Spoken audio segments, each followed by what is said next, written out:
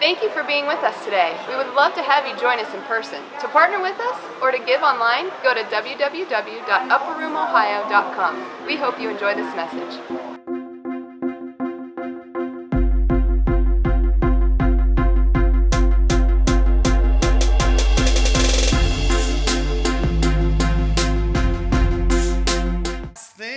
We want to thank Heather and Joyful Souls and everybody else and all the dads who came out to the father-daughter dance last night. That was fun. How many dads were there? A few of you in here. How many dads had fun? Yep, I did. So I got to do 2 dances this weekend. It was the Blizzard Blast with my beautiful daughter, Olivia, who's going to be my assistant later. And then the father-daughter dance last night. And the girls are going home. They're like, we're so exhausted. We danced so much. What they didn't realize is they rotated through every 4th girl. Dad didn't get a rest. And I know all these dances. Because why? Because I had training this week. The school for the Blizzard Blast gym class, all the kids learn this for months, all these dances, right? Well, then they invite the parents in, and I had dance lessons this week. So Friday night I had a dance, and then I come in Saturday night looking like a dance expert. Right, guys? They're like, how's he know this? I was like, yeah, I had dance lessons. So just this week. So it made me look like a superstar. Maybe we'll do one later. What do you think, Olivia? Yeah, we'll do a swing later. All right. So anyway, let me recap. We're getting into a message here that I've got to abbreviate just a little bit because of the sake of time today. But here's the deal. We've been in this generational movement, this series called Legacy. You know, make your mark, leave a legacy. If you've just been here just this week, there's some targets that are out on the welcome desk on your right side as you leave, as well as some cards. That first week we started about really hitting our targets. There's things that we could do, there's things we should do, and then there's things that we're called to do. As a person, you as a believer, you as a household, there's things that you could do, there's things you should do. You should feed the hungry. You should help meet people's needs when you have excess. But then there's things that we're called to do. What is your anointing? What is your purpose? What is your legacy? What is your mission? So those big targets were to write down your family mission statement, your family mission. And then the cards were personal. What are your 20 dreams for 2020? What are your 20 dreams, your legacy dreams for the next 20 years? We need to move beyond thinking about this year and think about 100 years. We need to move beyond thinking about my life and think about a generation. Listen, I want to, Nicole and I have this conviction to pour out the rest of our life leaving a legacy. I get to live a legacy so that I can leave a legacy. All right? Dreams are in the future, but legacy is left for the future. These are the things we've been pressing into the last couple weeks, and you can catch it all on YouTube, Vimeo, podcast, all that stuff. But here's the deal. We are passionate. About 1.5 years ago, I had this encounter with the Lord to move from being a son to being a father.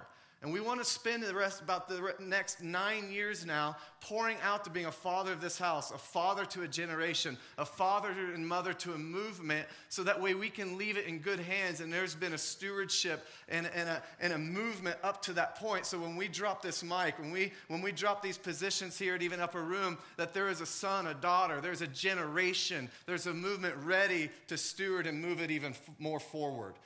So that way I can just be a grandpa. How many grandma and grandpas do we have in here? A few. Isn't it fun? I've heard that's the best. Like, get them all sugared up, send them home, right? You get to be the fun. I know this about my mother-in-law and even like my dad and Patty's house. Like, their food's always better. No matter what. It could be the same can of green beans. Same brand. You open up that can at your house, like, oh, grandma's is better. Like, what?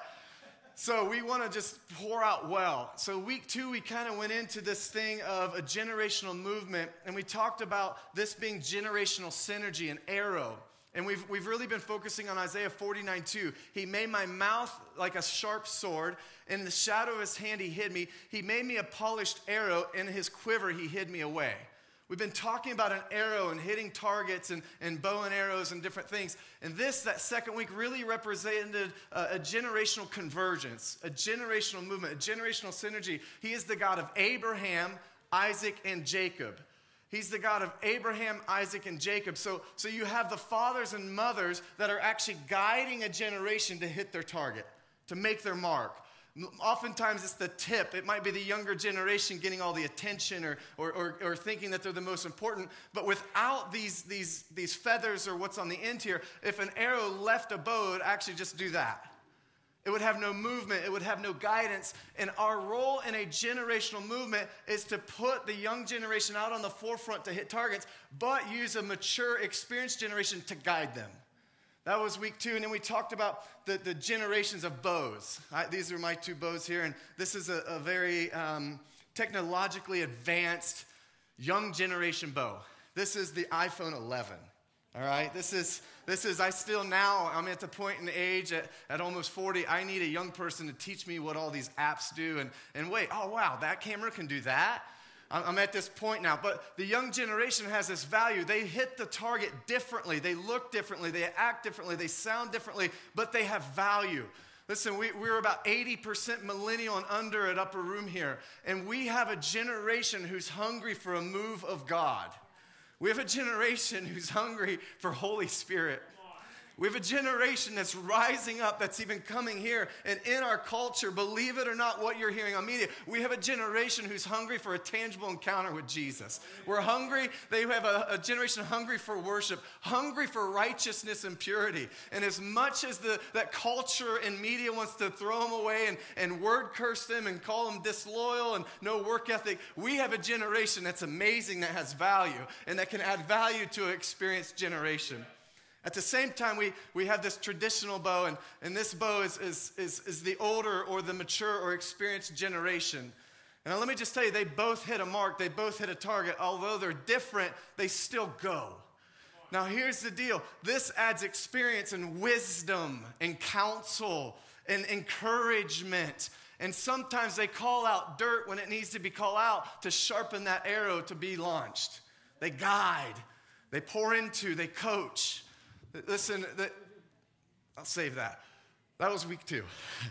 My intros tend to be long, just recapping. Last week, we talked about this thing that's really about the arrow in the spirit where don't give up, don't lose heart. And it's talking about when the king came to Elijah, and he says, open the window, send an arrow out. And he says, strike the ground, and as many times as you strike the ground, you'll win Syria. And all of a sudden, he strikes it 3 times. And then all of a sudden, the prophet Elijah says, now why'd you stop at 3? Why didn't you strike at 5? Why didn't you strike at 6? If you had struck the ground 6 times, you would win the battle of Syria 6 times, but now it's only going to be 3. We talked about then dipping into the Jordan 7 times, and the king was healed of leprosy. We talked about Joshua marching around Jericho 7 times. 7 means completion. 7 means perfection. If they had stopped at 6, they may have fallen short of their destiny and their calling. Sometimes we face opposition, we face things that are challenging. It's the tension. Listen, at times, it's the hardest part of this whole process is being pulled back for the tension. But that's where we're refined. That's where character is built. That's where faith is built. That's where trust in the Lord and dependency. Listen, those are the valleys where the nutrients grow and the streams flow. It's not easy to get there. It's not easy to get out. But while you're there, there's this character, there's this perseverance, there's this pursuit that's built so that you can be launched. At times it feels like we're going backwards. We're hitting walls. We're running into things. There's stumbling blocks. There's these blocks, right? But at the same time, without that tension and being pulled back, we can't go forward. Today, our focus is to go. I just want to kind of finish the series today. I think we're going to continue it quite a bit. But the official series today is to go, so how? And I'm going to talk about being sons of blessings to going to sons of inheritance. And let me just tell you, it takes fathers and mothers and sons and daughters. So let's just start in Malachi 4, 5, and 6, and Luke 1. Basically, what's saying is the last verses of the Old Testament are talking about, listen, the prophet Elijah has come to you, and he will turn hearts of the fathers to the children. He's turning hearts of the children to the fathers. Again, it's said again in Luke 1, verse 17, it's talking about, listen, John the Baptist is come. He's coming, and just like Elijah, he's going to turn the hearts of the fathers to the children, the hearts of the unrighteous to the fathers. He's saying this. He's saying, listen, there's something that's happening. The prophet is doing something. There's a generational merger for unity. They're coming together. There's unrighteous and righteous. There's inexperienced and experienced. There's immature and mature. There's parents and children that are turning their hearts together to be unified for a kingdom movement. The Bible says that the kingdom of God is forcefully advancing and forceful men and women lay hold of it. There's something that's happening in this convergence, especially at Upper Room here, especially in our stream, our tribe, where there is a generational convergence of coming together to honor and value one another, to advance the kingdom forward and to hit your targets, to hit your marks, and to guide, encourage, champion one another in the process. Isaiah 40, 29 through 31 basically says this. I'm fast forwarding through some of this, but it's talking about even the youth grow weary. And then we go to Psalms 103:5, and he says he'll renew our youth like an eagle. Listen, it's this whole principle where we need each other. Whether you're a new believer or a mature believer, whether you're young or old. Now in the spirit realm, in the kingdom realm, an 80-year-old could be a new believer who might need counsel from a mature believer who's 40. It's not always age, but there has to be this merger to where what's happening is even the youth grow weary, and he'll renew our youth like an eagle. So meaning we at times, one another, will get tired. We'll get weak. We'll be tempted. We'll be challenged, and we'll want to give up putting that arrow down at just 3 times or 4 times or 5 times when we were meant to go 6. That's when we encourage one another. How many animal lovers do we have here? Dog lovers. There's this principle where a dog, as they begin to age, if you bring a puppy in the mix, it creates this fun experience. Right, everybody? But what happens is, as this dog ages, a puppy comes in and brings youth to that old one, but at the same time, the old one begins to mentor the young one. And all of a sudden, you'll notice potty training and those things are expedited astronomically because of the guidance. Right now we have chickens. And they're multiplying. Our kids, I've told you before, but our kids are afraid of a couple hens who are in there who are a little aggressive on their eggs. So they don't check all the eggs in all the bins, and they won't move the hens off. And so we keep finding chicks that are alive. And I'll just be honest, we have like 14 silky chickens. I like, we're good. Like, I don't need any more. So this week, they found 6 more, 4 were alive. If you don't get them within a couple hours, the rooster or whatever takes care of them. So we have 4 new chicks, and I had just put away the stuff, had just gotten all the feeding stuff out of there, and the lamp was turned off and all this stuff, right? Well, a couple months ago, the same thing happened, and we had 1. And then like 2 weeks later, we had a second one. Now they're different ages. Well, I was in there cleaning out the chicken coop, being a good dad. That's usually their role. I was like, you know what, I'll do it for them. They're sleeping in today. So I was cleaning out the chicken coop and honestly just serving my kids unto the Lord. I remember Rick Pino was asked once, how do you worship? How do you get alone time with God? He said, I worship by changing diapers and taking out the trash. It's not always on a Tuesday night or a Sunday morning. We get to worship unto the Lord no matter what we're doing. So I'm in there worshiping, and I see this. They're actually kind of cute. They're silkies. They got like little fuzzball heads and like fur or whatever on their feet and stuff. They're kind of cute. So it's one that's a little bit bigger. It's white, and the other one's gray. And all of a sudden, I'm watching, and as I get closer to it, the bigger one moves the little one into the corner and stands in front of it. The rooster comes in, one of the roosters comes in, and all of a sudden, I see it do the same thing. This older one is looking out for the younger one and protecting it. Anytime you go in there, they're huddled together. Listen, that's a generational convergence and movement that the older are looking out for the younger, and the younger submitting to the protection and headship and leadership of the older. That's exactly what I'm talking about. So we go to this story and these stories in the Bible of what I call sons of blessing to sons of inheritance. Come on up here, beautiful. By the way, do you like our sweatshirts? We started a clothing line. It's called Legacy Apparel or clothing or something like that. So pretty soon you'll be able to get your own. But right now, we're working on copyrights. No, I'm just kidding. I was like, could I copyright the word legacy? No. So this is my beautiful daughter. Would you like to do the swing? May I have this dance? Ready?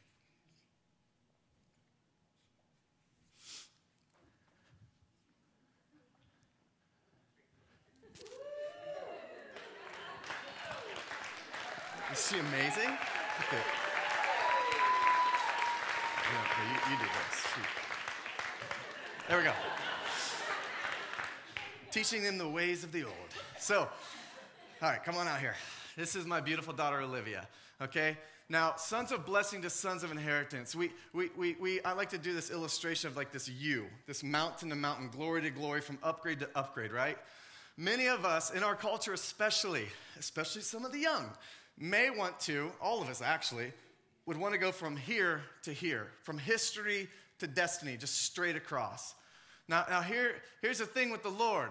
It's not always that easy. It's not always that boring, let's say. There is adventure when we come through here, right? Now, sometimes we run into some head knowledge, right? And we get in there like, oh, it's too hard. I just want to give up. I don't want to go the fourth time or the fifth time.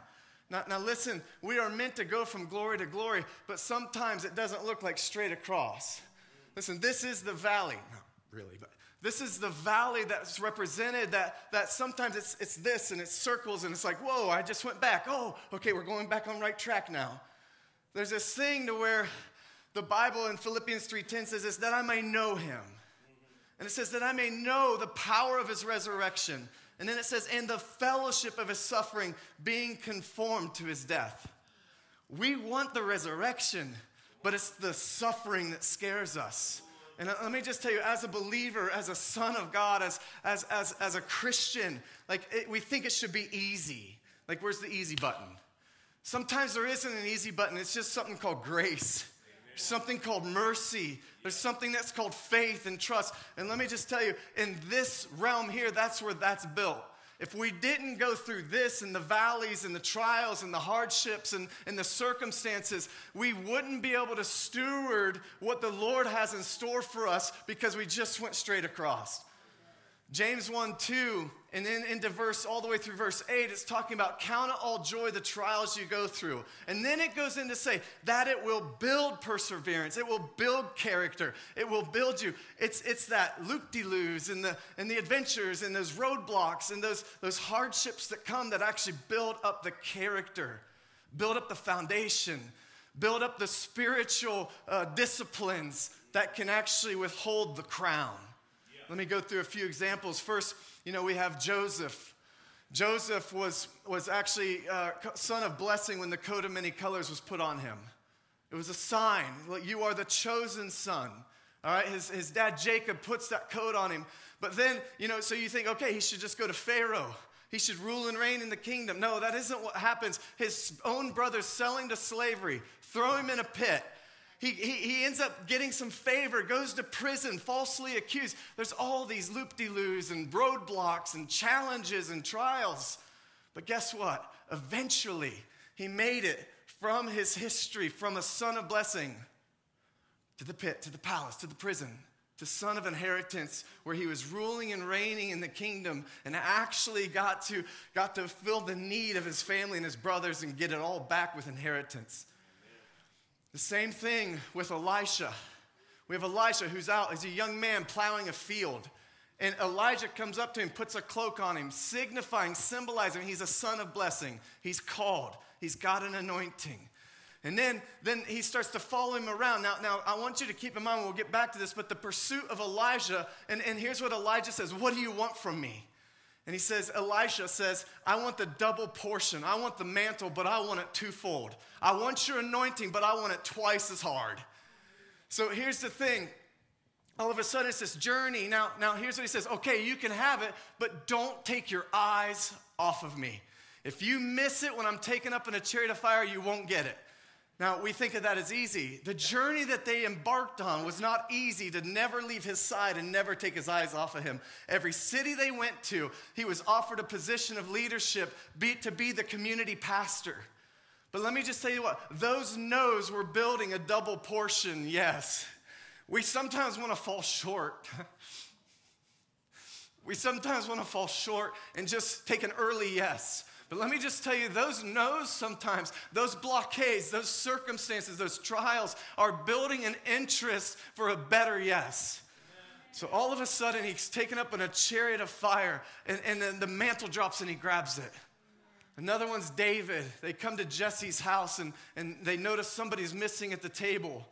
And all of a sudden, David's out tending to the sheep.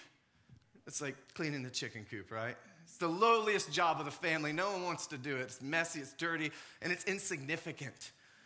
Somebody's missing. They call him in. You're going to be the next king, son of blessing. But it wasn't just straight from here to here. It wasn't straight from Bethlehem to Zion. All of a sudden, you had these things where Bethlehem, he's stewarding the natural. He's learning to play a harp, care for his dad, kill the lion, kill the bear. All of a sudden, Goliath comes. Then there's Adullam, a time of a cave where he gathers these men around him. And then there's Hebron, which those men became as mighty men in covenant, going from convenience and inconvenience to covenant. But then it wasn't till later that he could rule and reign in Zion. Why? Because he stewarded this, and if you do good with little, much is given. It was this, the slingshot, that he learned to wear the crown. It was the harp where he learned to worship, to steady the crown. Listen, there is a fathering movement where he is turning the hearts of the fathers to the children, hearts of the children to the father. There's something that's happening, but we just can't go always from glory to glory. We do, it just looks different. It looks hard sometimes. It looks emotional sometimes. And just when we want to give up, just when we're held in that tension, guess what? Now it's time to be released. I'm good with you. Love you.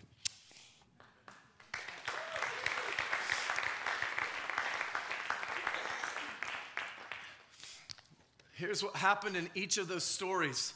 The last one's Jesus. Jesus was told and prophesied over, and Mary was told by the angel that he was the son of blessing. And then all of a sudden, he dies on the cross for you and me. He dies for our sins. He who knew no sin took on our sin. He came to seek and save that which was lost. And here's what happens. All of a sudden, there was death and resurrection. And at the resurrection, he was one, and always was one with the Father, but he became a son of inheritance. Son of blessing to son of inheritance. But all of them took a father. It all took a father to note and to call out what the son of blessing was, and then to call forth to the son of inheritance. Let me just share a few things here. Matthew 28. Before I go there, there's some things that sometimes get in the way in a fathering movement. And let me just tell you, sometimes there's agendas, sometimes there's manipulation, sometimes there's control, and we call it accountability. The difference between a father and a son is a father gives it all away. Listen, fathers and mothers build ceilings, and sons and daughters build floors. And what you're doing is you're making your ceiling higher and further and better so that your sons and daughters, and let me just remind you, you don't have to have natural children to have sons and daughters. As much as some people have natural children and aren't mothers and fathers. This is a movement. This is a generational convergence to advance the kingdom, to hit our targets, and to glorify the Lord and lead people to his good nature and salvation and their destinies. Let me carry on here. So we get to the story with David, right? He too had a father, and guess who it was? It was Saul. We know the story of Saul wanting to kill David, but we forget in 1 Samuel around the 17th and 18th chapter where he's offering his armor to him. He's saying, okay, take it. And he gives him permission to go after Goliath. Now David's begging, let me at the giant. Come on, let me at this guy. Let me at him. I can get it, right? You can just like picture a movie in this, right? Let me at him. Let him at him. Put me in, coach. Put me in. Saul's like, yeah, gives him his armor. And it wasn't until it was, let me see here. So off right now. 1 Samuel 18 and 6 through 9. All of a sudden, he kills Goliath, makes him commander of all the armies, right? And then the people start chanting. To 1,000, Saul puts to death. To 10,000, David. And then it says this key thing. For the rest of the days, Saul's heart was turned to jealousy, and he kept an eye on David.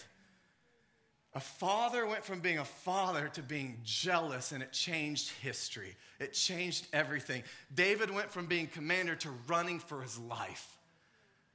That's the difference between what a father can set up in success. Now, David learned from that, though. What did David do for the rest of his life when he met opposition and the Lord told him he wasn't going to rebuild the tabernacle? He worked the rest of his days to set up Solomon and the next generation to have full success at rebuilding the tabernacle. That's the difference between fathering and mothering and jealousy or strife or agendas and manipulation. So now how? That was a lot, wasn't it? That's good stuff. I love this stuff. Matthew 28, the Great Commission, says this. It says, therefore go make disciples. Now, notice, it doesn't say make converts. Don't go lead as many people as you possibly can to a repeat after me prayer. A disciple is a follower of Jesus. A disciple is somebody who's been transformed in his very nature and also makes disciples. In my opinion, you're not a disciple till you've made disciples. It's kind of like you're not a leader unless you have followers, and I'm not talking about Instagram. You can have 1,000 followers and no influence. They just like the Insta version of you. How many of you have been in a family or have a family? Anybody? Oh, good. 50% of you raise your hand. Good participation today. You're in that family picture, right? Now, Christmas Eve, we come here, and like the girls are usually kind of a hot mess by the time we get done with the candlelight service. And we're trying to grab a beautiful family picture in front of the tree. And usually at least one of them, typically the youngest, right? So we're like, okay, all right, get here. We get them all in. Okay, and this is what we all look like. And we're like, okay, smile. That's Instagram, right? You get the best version with the best filter. Disciples are people who are making disciples. Disciples are truly transformed from the inside out. Like we have all these verses in the Bible that talk about the tomb looks great on the outside, but the inside it's rotten. The cup looks polished on the outside, but the inside it's all broken and messy. So it says, therefore go make disciples where? All nations. What's nations look like to you? Is it your industry? Is it your home? Is it the hospital you work in? The school you teach at? Is it the grocery store you're going into tomorrow? Is it the restaurant you're eating at in about 35 minutes? What's all nations? So it's saying go make disciples in all nations, baptize them in the name of the Father, the Son, and the Holy Spirit. And this, and teaching them to obey everything I have commanded you. And surely I'm with you always, even to the very end of age. Here's the beautiful thing is, I know the Bible says that there's many teachers and instructors among you, but not many fathers. In this context, it's not referencing the same teacher. It's saying, go, make disciples in all nations, and father and mother them. Pour out my Spirit. Get filled up so that you can leak out. Listen, I can't give something I don't have. The how is to love the person in front of you. The how is to steward the influence and the favor that God's given you and placed you in. For Matt, it looks like a fire department in the government mountain. For Bruce, it's business and family and all these different realms, right? So it's make disciples in all nations. Create an influence that you've been so transformed by God that something has impacted you called His Spirit. His sacrifice on the cross, His resurrection and the hope, right? We get so impacted and transformed by Him that we want to change and help and encourage and bring hope and life and salvation to others. This is freely I've received, freely I give. That's the how. We go. If you remember the story last week, before they could cross the Jordan in the next generation, they had to be circumcised. It said they rested there 2 weeks. Something to take note of.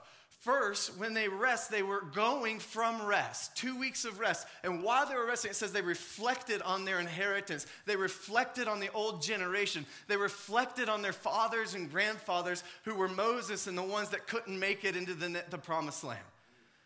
So when we go honoring our history, honoring those who went before us, honoring the generation above us so that we go from rest. Here's a beautiful thing. I get to be a human being and just be still and know He's God and not have to be a human doing. I get to go from rest. I get to just be me. I get to hit my target. And I get to encourage all of you and sharpen your arrows to help God launch you to your targets. That's going, making disciples in all nations. And then I get to be sometimes the back of this arrow where I'm guiding you and instructing you and teaching you spiritual disciplines and the importance of the Word of God. The importance of not watering that down, and the importance of not ignoring sin and lifestyle sin. But we do it in love because the Father is a loving Father, and He's a good friend, and He's a kind Creator. Like, all of a sudden, then we get to send. And at times, I get to be the tip of the arrow, and I get to be the young generation, and I get to allow my dad to pour in and guide me, or at times Josh or Steve, or even many of you, you influence me, and you impact me, you touch my heart. So we go from rest. The first 6 days had day and night. On the seventh, it was continual because it was always supposed to mean that we go in eternity from rest. Let me continue on here. So the first thing is this. Let me finish this up. The band can come. You're like, wow, this is really good. I'm surprised he's stopping. This is just first closing, okay? Got at least 2 more in me. Just warming up. And hydrate for this next session. Here's the thing. The first thing we have to do is we actually have to pick up the arrow. We actually have to take an arrow out of the quiver. We have to allow the Lord to mold and guide and shape me. He's the potter, we're the clay. But I have to be willing to say, all right, here I am, God. Literally, the verse in the Bible says, here I am, Samuel, send me. I have to be willing to say, okay, I may not be perfect. I have flaws. Even at David at the table, like, I'm insignificant at times. I'm nothing without you, Lord. But here I am. Send me. And then we got to take the bow. And we got to say, all right, Lord, this might hurt a little bit. It might feel like I'm going backwards. There might be some tension in this. But pull me back. I'm ready, Lord. The older, let me read this verse. This is talking to the mature generations.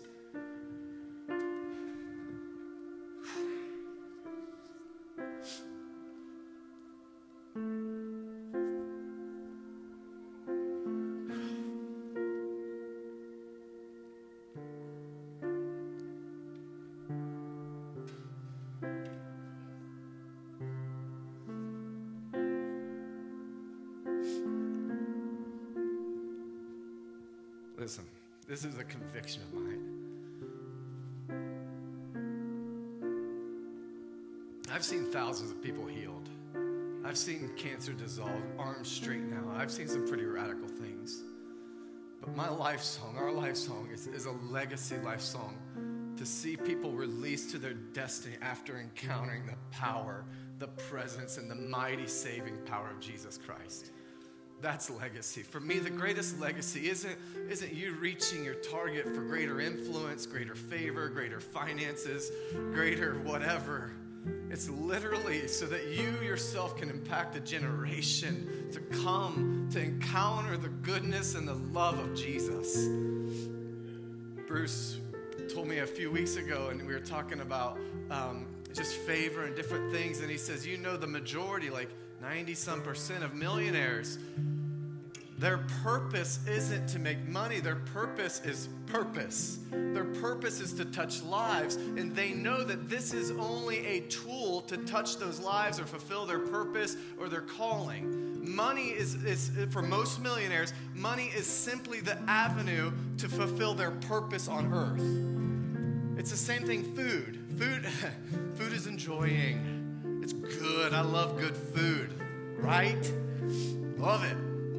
Food's intention, though, is to provide energy and nutrients for my body to fuel it. My life song is legacy so that you can be empowered by God to do what you're called to do and empower others and make these disciples. It's a starfish effect. My friend Noah gave me a book once called Starfish, talking about regeneration and growth and multiplication and reproduction and all of this, to where making disciples actually spreads out and it goes. Listen, I know I'm on just a minute tangent here, but I think it's got a point. There are church splits going on right now about doctrinal issues, theology issues, philosophies. Listen, the early church was never split or divided. It was actually strategically placed.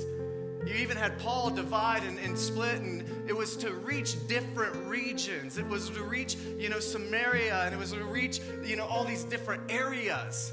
It was strategy. It wasn't division or over stupid things. Making disciples in all nations is where you have influence so that you can penetrate the love of God wherever you're at. You can inject that like a medicine and then see hope arise, see joy arise, see love arise. And guess what? We'll get to have a bigger family in heaven. That's purpose. Let me get on to finish this generational part. Jeremiah 9:20 says this, "Listen, you women, to the words of the Lord. Open your ears to what he has to say." And it says this, "Teach your daughters to wail." Somebody taught me that really well once I got saved. Teach one another how to lament. It's saying, women, teach the younger. That's what he's saying. Teach the younger. The older women are to teach the younger. I love Patty and some other hearts in here. Like, I want to teach them to bake, and through that, I'm going to disciple. Listen, Steve had this amazing heart of a father turning to children. He's like, listen, I want to lead a Bible study, but I want to teach young people the Word of God. So on Wednesday nights, we have a Bible study because we had a father who has the skill set, the experience, the education, the knowledge, and the heart of a father to teach a generation. Now we have a generation who's hungry for the Word of God. And guess what? Discipleship doesn't just stop there. They go to Taco Bell afterwards. So you gather to teach young women how to cook, but in that you're teaching them life skills, and you're teaching them how to be good future wives. You're teaching them how to lament and how to wail and how to pray, how to intercede, how to pray in a prayer language. Like discipleship is beyond the dinner table, but it's and both. Like I prefer coffee, and then things gather around that, and I bring Bible in and life stuff, whereas some might gather around Bible and then they bring relationship and do life through that. Listen, that's all nations. That's discipleship. But it's saying young, older, teach the younger. And then we go to the younger. And Deuteronomy 32:7 says this. Remember the days of the old. Consider the generations long past.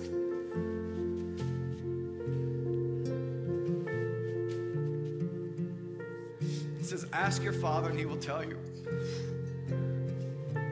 Ask the elders. They'll explain to you. Job 8:8 basically says the same thing. Ask the older generations. Now, let me tell you why I get a little emotional on this. I'm a third generation pastor, but my grandpa never got to see me in this realm. I wasn't saved and loving and serving the Lord when my grandpa was still alive. I often get asked the question, or we process these dreaming questions. If you could have lunch with anybody on the planet, past or present, who would it be? If you could ask questions to one person, who would it be, right? It's like I'd always pick my grandpa. I've interviewed my dad, and you saw us do an interview here a couple weeks ago, and I have hours of video footage saved of my dad talking about our family history, his heart of the church, these things. But man, Grandpa, what was it like? What was it like of 60 years of ministry? What was it like with people waiting on the outside of a small building in Piqua, looking in the windows and doors just to see a glimpse of what Jesus could look like? What was it like? What was it like back in that day? How did you teach the word? How were you effective to that culture? How did you raise up? My grandpa, when I went to his funeral, pastors lined the aisle as his casket came through. 60 pastors. First generation pastors that came up under my grandpa. I don't know how many second, third, fourth generation from there. I don't know how many hundreds, if not thousands of pastors that have come from my dad and grandpa. You talk about a rich heritage and inheritance. I want to leave a legacy.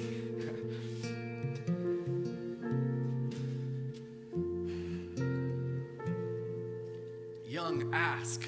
Ask the old, ask the elders. Let me go back to the stories of the son of blessing to son of inheritance, and let me close this out. Third one, I promise. Third and final. He says, ask. Listen, there is something in the power of pursuit. Elisha asked for the double portion.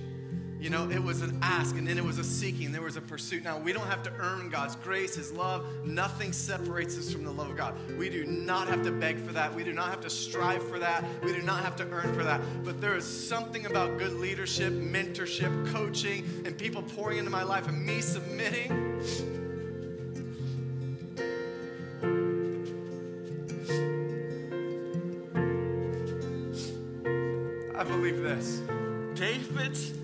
effectiveness as king came to him submitting to Saul, who wanted to kill him, who was jealous for him, but he was convicted just by taking the hem of his garment, and he returned it. I believe that right now you're walking in the fruit of me submitting and honoring my mom and dad when I disagreed with them, when I didn't think their leadership was effective, when I was rebellious as a church leader, when I was wanting to leave, when I felt like I knew more than them. I had this conviction from Holy Spirit to say, no, you're going to stay. You're going to raise your family here, and you're going to submit to their authority, and you're actually going to honor them. Now listen, here's what happened. I wouldn't know that for 2 years, then we journeyed with my mom's cancer and she died. But in those 2 years, I got to walk in honor, and my mom got to finish with her son, honoring her versus being opposed to her. Now we, me included, get to now walk in a favor because of honor, submission, humility, rebellion that was transitioned into a heart submission and obedience. My dad would tell you the same. I was the teenage version of church leader. I was the adolescent church leader. Then suddenly, I was like, Lord, this is yours. You're bigger than me. I trust you. And there's something that happened when I began to just pursue that. And all of my favor, all of Nicole and I's success and breakthroughs have come out of submission, obedience, faith, and just trusting God and being sons and daughters. Listen, let me finish with this thought. Sorry, fourth one. Let me finish with this. There's a lot of ships out there.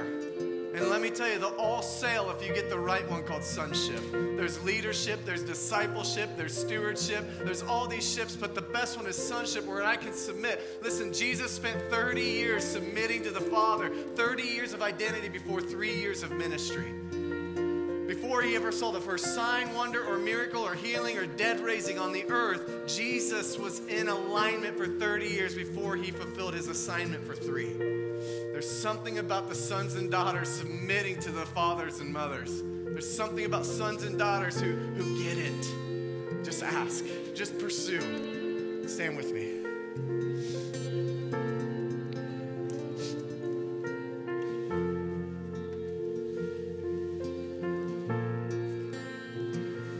Genesis 13:15 says this. This was a promise to all of us. This was a prophetic promise to all of us. It says, I will give you the land.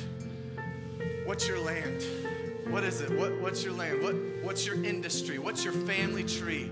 What's your future marriage? What's the land? What is that? What's your future kids or grandkids or great-grandkids? It says, I will give you the land as far as you can see.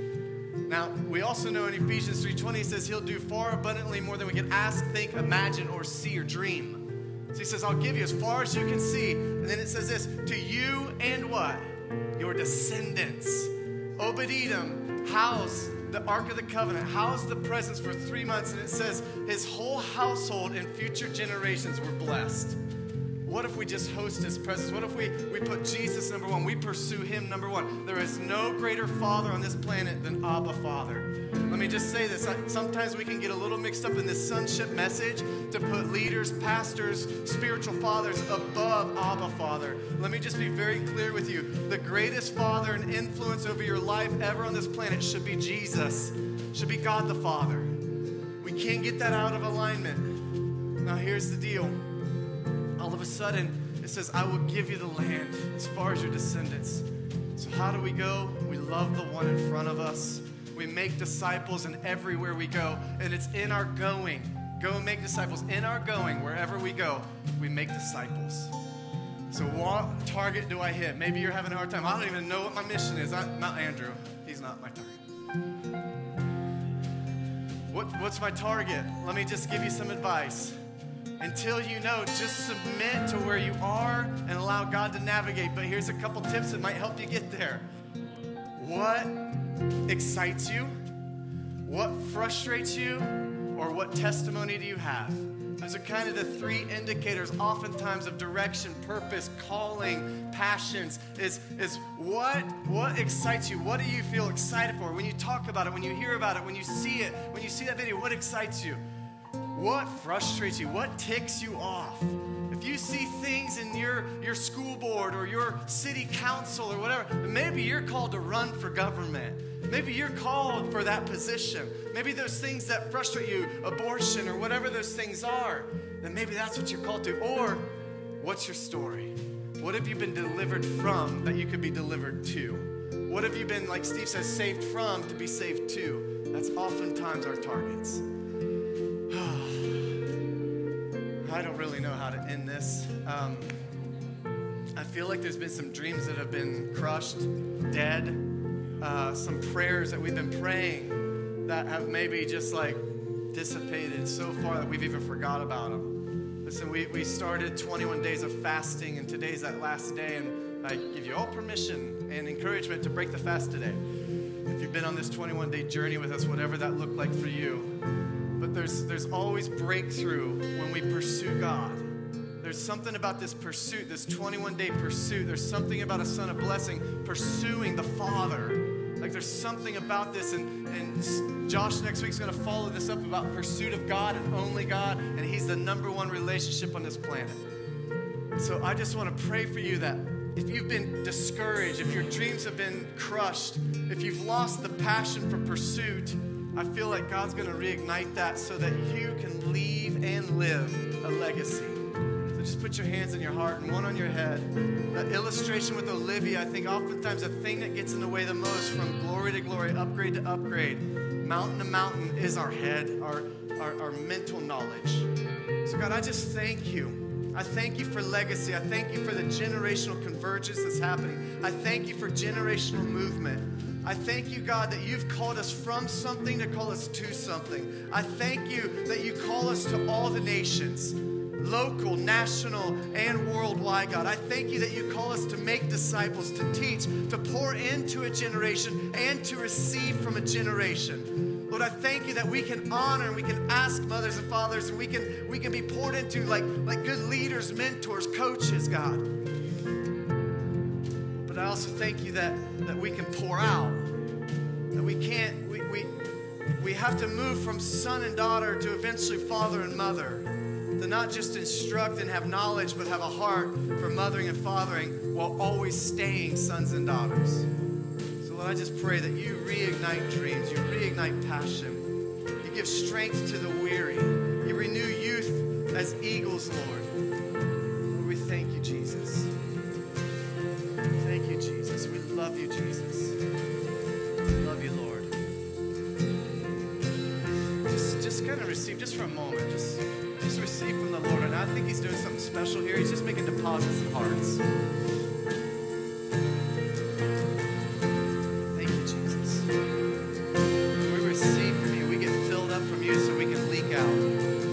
Fill our cup to the overflow. Overflow our cups, Lord. Just begin to cry out. Begin to worship him.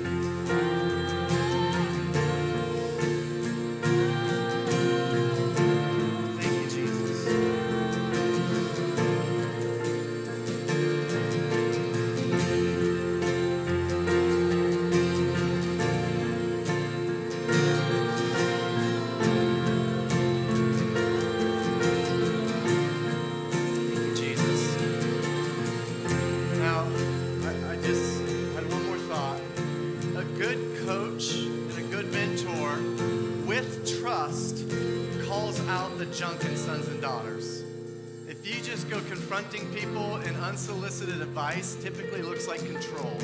It's a mother and father that can speak into a son and daughter. So I go to a CrossFit gym on a regular basis, and every day they're telling me, butt back, Aaron, chest up, eyes forward, right? And I'm like, I feel my butt is back. But I have to trust them, and I've given them permission to speak in my life because they have more expertise, and they're seeing things in me that I'm not seeing in myself in that moment. That's because we've developed a trust. I trust them as coaches. So what happens is we have to submit to that. But at the same time, sons and daughters, once we have that, we have to say, okay, all right, I appreciate you calling that out of me. I humble myself, and I'm going to go to the Lord before the Lord with that, etc. Sometimes these messages can get really messy, and sometimes the family message or the sonship message, we all want to go find a spiritual father, a coach, a mentor, a leader to basically tell us what to do. No, it's a submission in love, and as that rapport is built, there's a merging of hearts turning towards each other, and then guess what the son and daughter gets to do too? Also call out stuff in the mother and father, because we've built a relationship to pour into each other and value one another.